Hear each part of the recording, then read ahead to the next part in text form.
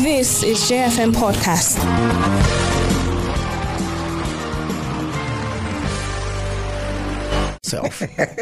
Okay, people call women a lot of names, and with due respect, I like to recognize some of the great women who are doing great things in this country and out of the shores of Africa. There are great women that I have great respect for. My namesake, Margaret Thatcher, she's done so good. The Vice Chancellor of Germany, Merkel Angela, and some of those women out there who are really doing great things.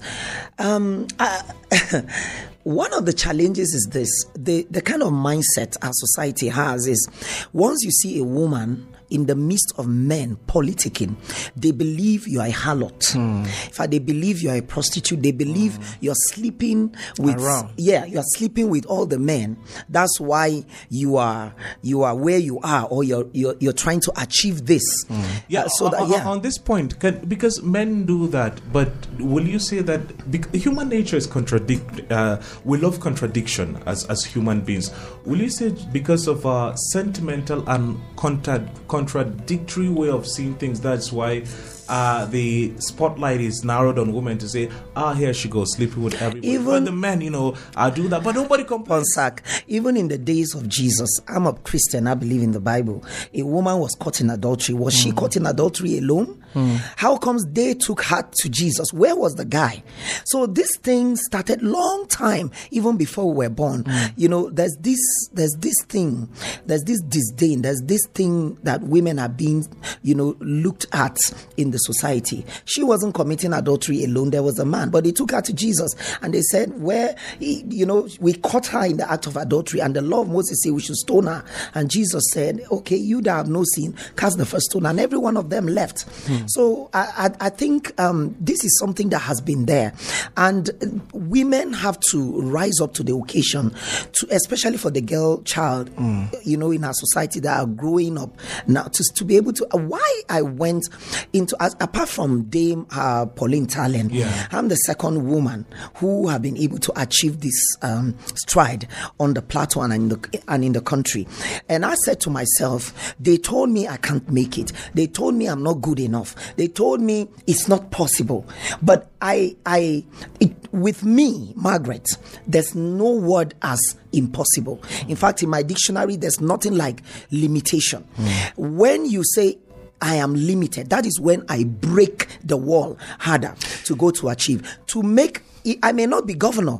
I don't know if 2023 I may want to contest. I'm not sure. I don't know for now. But even if I can't, or I didn't make it, at least there's a girl listening to this program. In the near future, a girl will come out and say, if Pauline Talen could do it, if Margaret Inusa could do it, I can do it. Okay, now let's quickly touch this fair. We've talked about the challenges, but there have been some really beautiful moments. You look around you look at the emergence of the former minister in this country, Ngozi Okonjo-Iweala, the first DG, the first black, the first African, the first woman to head the WTO. You look at what's his name, former Minister Mohammed, also the Deputy Secretary General of UN, and you look at how women are moving around. When you see news like this, when you see breakthrough moment like this, how does it make you feel? Does it make you forget the challenges you went through, or it propels you to get better as a person? Like I said to you, it depends on your mindset. I am not somebody who backs down on challenges. In fact, I believe challenges come to make you strong. Challenges comes to give you a ladder to climb further, to see further. So looking at women like Okonjo-Iweala, they are examples to us, to fight on, to know that we are human beings and we have the right to be whom God wants us to be. Okay, now let me talk to you as a politician now. Okay. Let us look at the state of the nation. I mean, she's a politician. Don't bring your stereotype. What I'm trying to say is that we've been looking at the gender and all of that, but the state of the nation does not exempt you whether you're a man or a woman. Absolutely, the challenges is everywhere. The political space is so hostile now. Whether you're a woman, if you get in, you don't play the card well, you probably get crushed or you get thrown out. out. Absolutely. But can you just give an overview of what your opinion is with the state of the nation? You contested to be the number one person on the plateau. That's a big one. It's a really big one. So imagine you're in the authority, right? Imagine you won that election. What would you have done different to what we have on ground now, the state of the nation? Opeyemi, I can tell you the truth. Yesterday I was listening to you guys with your guest. Thank you. I was listening, and your guest had a lot to say, and I listened to all the phone calls coming in, and you can see the agitation that people are tired. Now, one of the things that pushed me into politics was that, by the grace of God, I know one way of learning is traveling, and I've traveled out of this country, at least to some countries, and I tend to learn. When I see things, I ask questions and I learn. And then I discovered that a Nigerian in Jos who break traffic rule will go to England and not break traffic rule. Even at the airport, even before entering the city. I tell you, you see a Nigerian in Lagos breaking traffic rules, he goes to Dubai, he can't. He's the same person. But the problem with us is that first of all, our leaders are not visionary. I looked at a lot of things, and I saw that the major problem we have in Nigeria is a problem of leadership. I am someone that is completely against political parties. When we come on Thursday, we're going to talk about it. Yeah. And I'll tell you my reasons. I believe in individual candidacy. That was how Emmanuel Macron of France emerged as a president without being a member of any political party.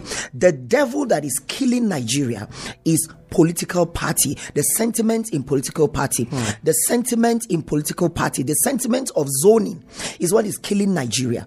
And until we wake up and say no to this, let the best man win, let the best woman win, let the best person who is competent to do the job take over, we will continue to go around. Now you can see that, based on religious sentiment, ethnic sentiment, gender sentiment, Nigeria is where it is. In the 70s, a fishing country like Dubai came to Nigeria to borrow money to run their country. And our president then said, no, we can't give you money, we can't borrow you money. They didn't see anything good coming out of Dubai. But because Dubai is being led by leaders who are visionary. I read his book, Bin Rashid Al Maktoum, The Vision. I read the book. Somebody will not tell me he's a Muslim and he wrote the book, and why are you reading it? The guy had sense. You can see that as a leader, what he's doing is working. Today, Dubai is number one in the world. They've broken records. Now, they came to Nigeria in 1971 to borrow money.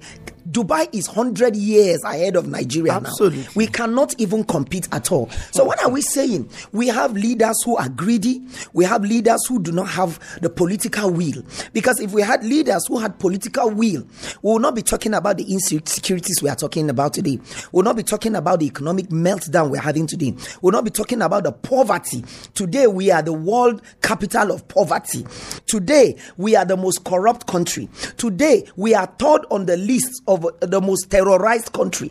So what are we talking about? From 2015 to 2021, and we've nosedived and gone this way. And I tell you, there are a lot of people that today, if as we are talking now, they are angry that you are criticizing a government, and you are criticizing a government because of political sentiment. I'm not here talking as a PDP member. I'm here talking as a Nigerian. I'm here talking as a leader that is pained. I'm here talking as a mother that is pained that 33.3% of our youths are walking about, without jobs.